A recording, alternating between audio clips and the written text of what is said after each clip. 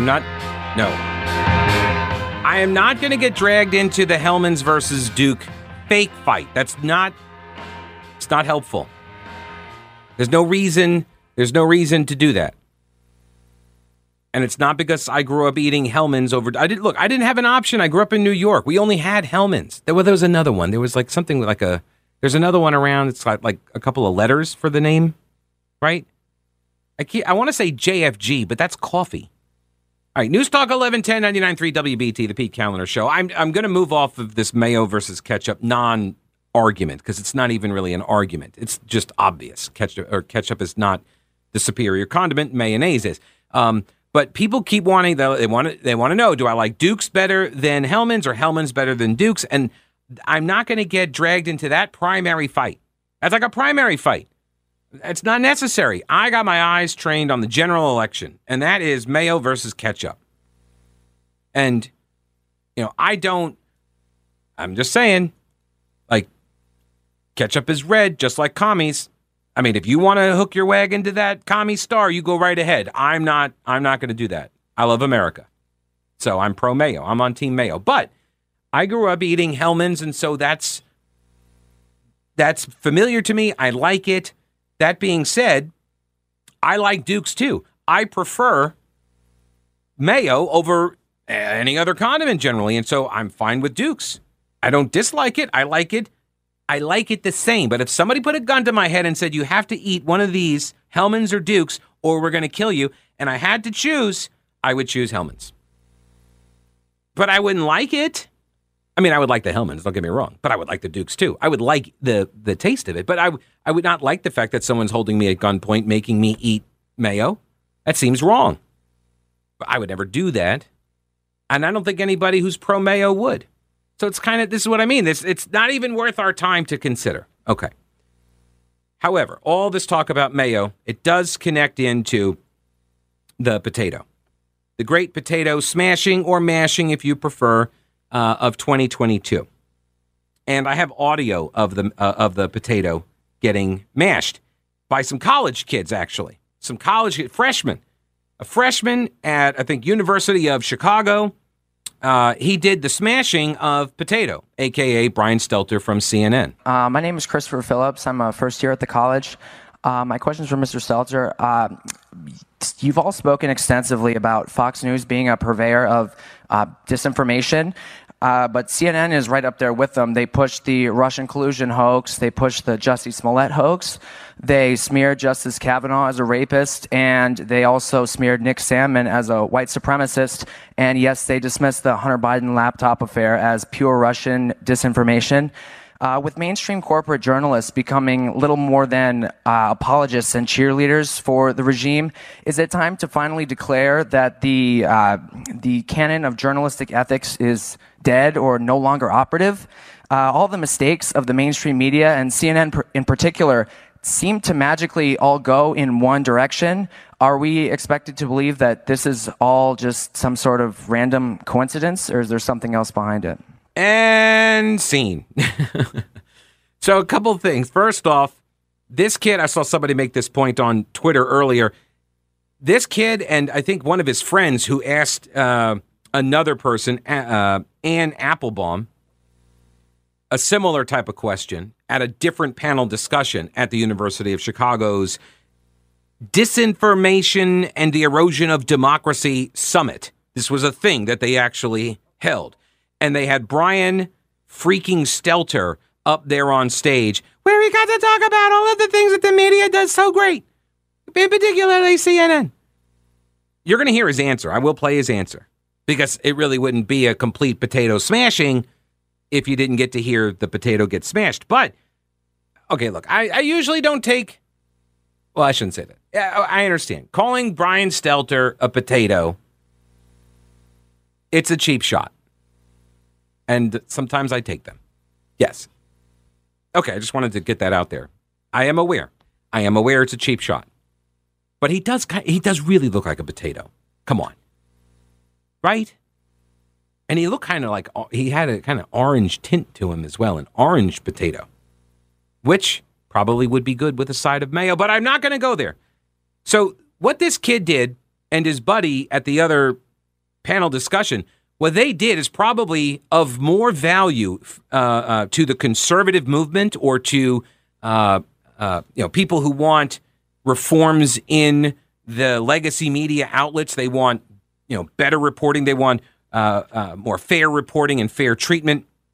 Those two kids did more than probably, I don't know, millions of dollars. How many millions? I don't know, but 10 million in money that has gone to conservative think tanks to try to advance the ball on these issues. Those two guys getting up there and asking the question as they did, because I have the other question too we'll take a listen to. They've done more to move the ball on offense. Because what you're going to hear from Stelter and what you're going to hear from Applebaum, the potato and the apple, what you're going to hear, okay, that's another cheap shot, but I took it. So you're going to hear them lay out precisely why they have no credibility and why the media and the news industry is suffering such low approval numbers and why so many people don't trust them anymore. You're going to hear them explain it. So one criticism that I have from or of the student's question, though, too many openings for Stelter to squeeze through. He left too many openings. This is one of the biggest problems. Reporters make this mistake, especially young reporters. They ask questions that go on too long. And when you ask questions, the more words you put into the question, the more ways the subject of the interview can skirt your questions or squeeze through different openings. That's why this was an old, the old morning guy, Al Gardner. He was the one who taught me this. He said, the best follow-up question is, how so? That's it. Two words. How so? You just ask how so, because it's a nicer way. It's a less sort of assertive way of saying why. Because why can come across as antagonistic sometimes, but how so is more open-ended. It's more like, oh, how so? Right? It ends with this kind of lilting up, how so, in the tone, and it invites a response. And they don't have time to think about it. That's what makes it a great follow-up question. The longer you run on with the question, the more likely they are to find a part of your question that they want to address while ignoring the more important question that you were trying to ask. So when he starts saying he starts off fine. He gives his 5 pieces of evidence, right? He's like, Smollett hoax, the Russia collusion hoax, smearing Kavanaugh, smearing Nick Sandmann, and the Hunter Biden laptop story. Boom, boom, boom. He gave you 5 examples of how you guys engaged in this very disinformation that you're now up there on stage telling us you're fighting against. But then he goes on to broaden it from CNN, saying with mainstream corporate journalists becoming little more than apologists and cheerleaders for the regime. And that sentence right there gave the potato all the room to squeeze through. I mean, he's going to lose some of the potato in squeezing through the opening. He's going to become like a Svelter or just a misshapen potato after forcing his way through. That's why it's a potato mash. It's like when you mash the potato and it makes them into little cubes and stuff with that handheld mash. Okay.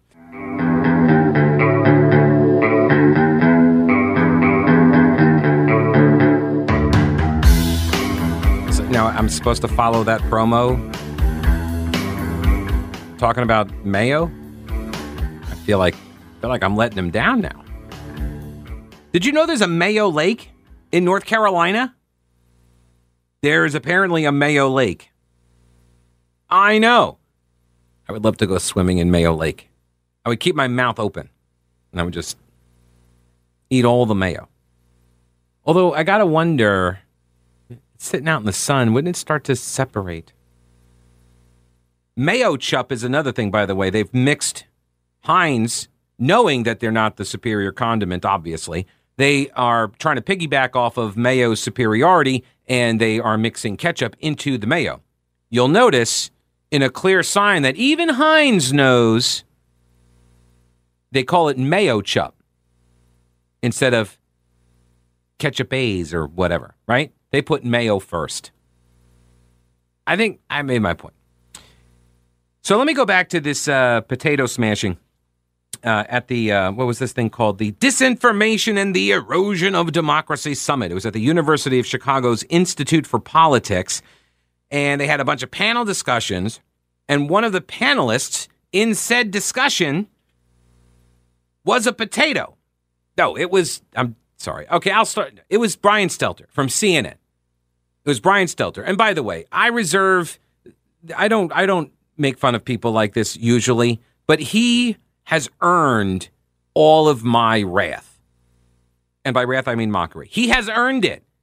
His job is an important one, and he carries water and acts as a propagandist for corporate media, particularly CNN. And so I have no use for this guy. He's worse than a reporter who's trying to tell a story and gets it wrong. He's worse than a reporter who's trying to tell a story and maybe trying to influence you. He's worse because his beat is the media. You're supposed to be the person that critiques the media, so we now have credibility. I went over this, last week or whatever, where we talked about the historical role of the fact checkers. These were people that were on staff. They looked inward. They checked their own stories, and this gave the readers, it gave the audience the ability to trust the product. And that's what you're supposed to be doing, bub. And you're not. You're not. You're acting as the Praetorian Guard for Democrat institutions. So this is what the kid was getting at when he asked the question. He should have, if I was helping him craft the question, I would have done exactly what he did at the beginning. He lists the 5 examples of disinformation that CNN trafficked. And then I would just simply say, are these examples of disinformation in your opinion? And if so, why should we ignore these examples that your own outlet pervade? Ask him if it's disinformation, get him to deny it. And that's it. And let him tap dance around that. But the kid goes on, he makes the question a little bit longer, and so you gave the potato ways to squirm away. And so here's how the whole exchange sounded. My name is Christopher Phillips. I'm a first year at the college. My question is for Mr. Stelter. You've all spoken extensively about Fox News being a purveyor of disinformation, but CNN is right up there with them. They pushed the Russian collusion hoax. They pushed the Jussie Smollett hoax. They smeared Justice Kavanaugh as a rapist, and they also smeared Nick Sandmann as a white supremacist. And yes, they dismissed the Hunter Biden laptop affair as pure Russian disinformation. With mainstream corporate journalists becoming little more than apologists and cheerleaders for the regime, is it time to finally declare that the canon of journalistic ethics is dead or no longer operative? All the mistakes of the mainstream media, and CNN in particular, seem to magically all go in one direction. Are we expected to believe that this is all just some sort of random coincidence, or is there something else behind it? It's too bad. It's time for lunch. You have 30 seconds. No, I mean, there's a clock that says 30 seconds. But I think my honest answer to you, and I'll come over and talk in more detail after this, is that I think you're describing a different channel than the one that I watch. But I understand that is a popular right-wing narrative about CNN. All right, so he basically just called the kid a liar. He called him a liar. That's why the first question should have been, are these examples of disinformation? If not, explain why not. And if so, then why are you asking us to ignore your examples of disinformation at this summit? Right? You got to get him. You got to first pin him down with a yes or no. Do you agree with this premise that this is disinformation, these examples? And if he says no, well, now field's wide open, right? Now you get to say, well, you smeared Kavanaugh as a rapist. You gave Julie Swetnick and Avenatti all this airtime. How is that not disinformation? The Russia collusion hoax. You put these people on the air every single day for 5 years, and it's all a lie. Hunter Biden's laptop. You guys still don't think this is a story. All of these are follow-ups that could have then been asked. Well, all right. I don't have to. Well, here, maybe I can play a little bit. I think it's important when we talk about shared reality and democracy. All these networks, all these news outlets have to defend democracy, and when they screw up, admit it. Right, but that you're not admitting it, Potato. You're not admitting it. You were just given the opportunity to admit that you screwed up. He gave you 5 examples, and you can't even choose one. You can't even single one of these out and say, okay, yeah, you know what? We kind of screwed up on the Nick Sandman thing. We shouldn't have done it that way. We look back on that now, and it was wrong, and we got sued. So maybe we should have learned this or that from that, and that was our bad. He doesn't even do that. Instead, he turns around and gaslights and says, well, when those other outlets make mistakes, they need to admit it. Yeah. Except he can't admit it.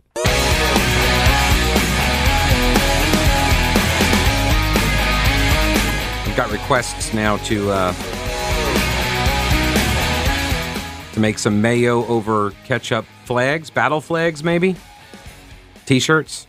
Yeah, we just do like a little mayo jar, like a jar of mayo, like a cartoon jar of mayo. Then, well, maybe that would be it, Team Mayo or something. Or you could do like a mayo and a ketchup icon and have a little greater than, or a mayo jar up above. I don't know. We got some ideas. There are no bad ideas in the cone of creativity. I always say that, and I mean it. All right, let's get back to the potato. He's sitting up on the stage during this Disinformation and the Erosion of Democracy Summit at the University of Chicago's Institute for Politics. And Brian Stelter from CNN, whose job it is to monitor and critique media. And by the way, he always comes out like, CNN is the best. It's always the same result for him. So he's a water carrier. He's a propagandist. He's a PR hack for CNN, for its management, and for many of the legacy corporate outlets. So he is asked by a kid at this conference. He gives him examples of how CNN has spread disinformation in very harmful, dangerous ways. 5 different examples. And then he says, you guys are a little more than apologists for the cheerleaders for the regime. So is it time to finally declare the canon of journalistic ethics is dead and no longer operative? All the mistakes the mainstream media make, and CNN in particular, seem to magically all go one direction. Are we expected to believe this is all a random coincidence, or is something else behind it? And Stelter then says, I think you're describing a different channel that I watch. But that's a popular right-wing narrative. That's what he says. So he's basically calling the kid a liar, that the examples the kid provided are not disinformation. And then he pivots to an almost admission of error when he says, all of these outlets have to defend democracy, and when they screw up, they need to admit it. But he himself refuses to admit the screw-ups that the kid just listed. So there's no better illustration of the disconnect and the gaslighting that Stelter is engaged in on a regular basis. This is why I loathe him so. But when Benjamin Hall, the Fox correspondent, was wounded in Ukraine, the news crews at CNN and the New York Times stopped what they were doing, and they tried to help. They tried to help him get out of the country. They tried to find the dead crew members. That's what news outlets do. That's how they actually do work together, to your question about sharing those kinds of connections and trust. We don't talk about it enough, though. We don't share that reality about how that happens. It's irrelevant to what the kid asked, Potato. Irrelevant. It doesn't... You're talking about something else. Now, maybe he used the opportunity to go back and answer some other kid's question from before, but that's not responsive. People showing humanity and empathy, willing to help somebody in a war zone who just got blown up, that does not absolve you of spreading disinformation and then gaslighting people at the Disinformation and Erosion of Democracy Summit. That's not a get at it. Those people over in Ukraine, they did something good. They did something human. Not you. You didn't do that. And that story of their good deed does not reflect in any way on CNN's years-long campaigns of disinformation. And with regards to the regime, I think you mean the President Biden? Yes, he does. That's what he meant. See, this is why you don't use the term regime when talking to somebody like Stelter, because he's going to key on that word, and then he's going to attack your use of the word with some pearl-clutching exaggeration, Oh, my God, I can't believe you would say such a thing. The regime, how dare you use that word?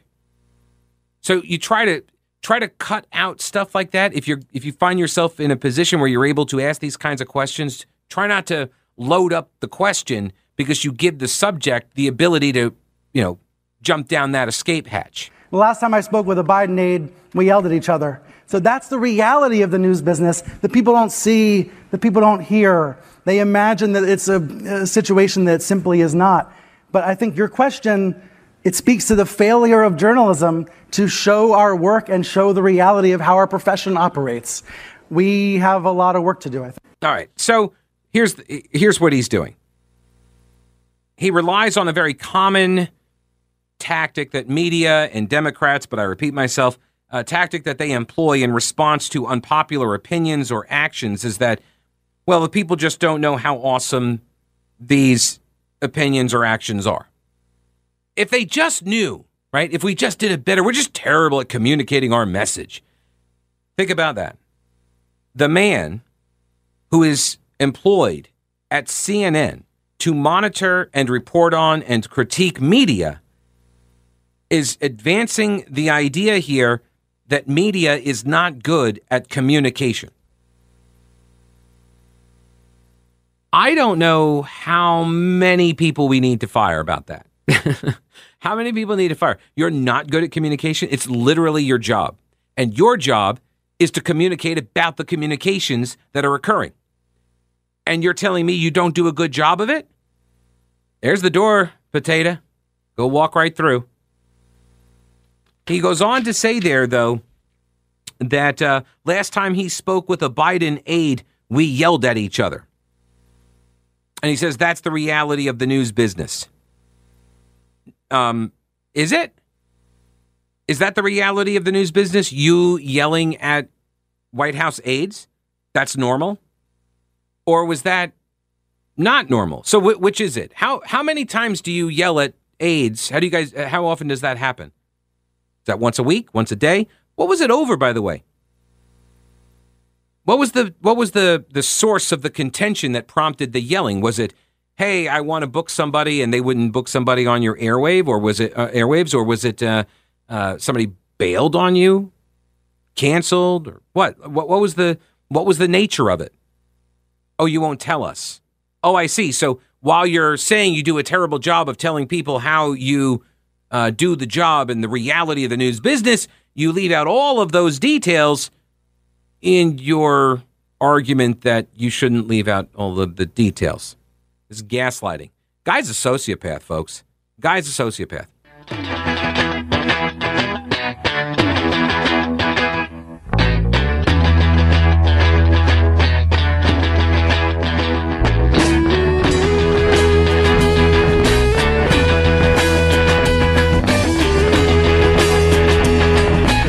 News Talk 1110 99.3 WBT. Got a tweet here saying, Pete, stop calling potato a man. You're not a biologist. True. So very true. Not a biologist. Oh, did you hear? Not a biologist. Now on the Supreme Court. So I assume she's going to be recusing herself from any case whatsoever that has anything to do with a man or a woman. Or not being a biologist at all.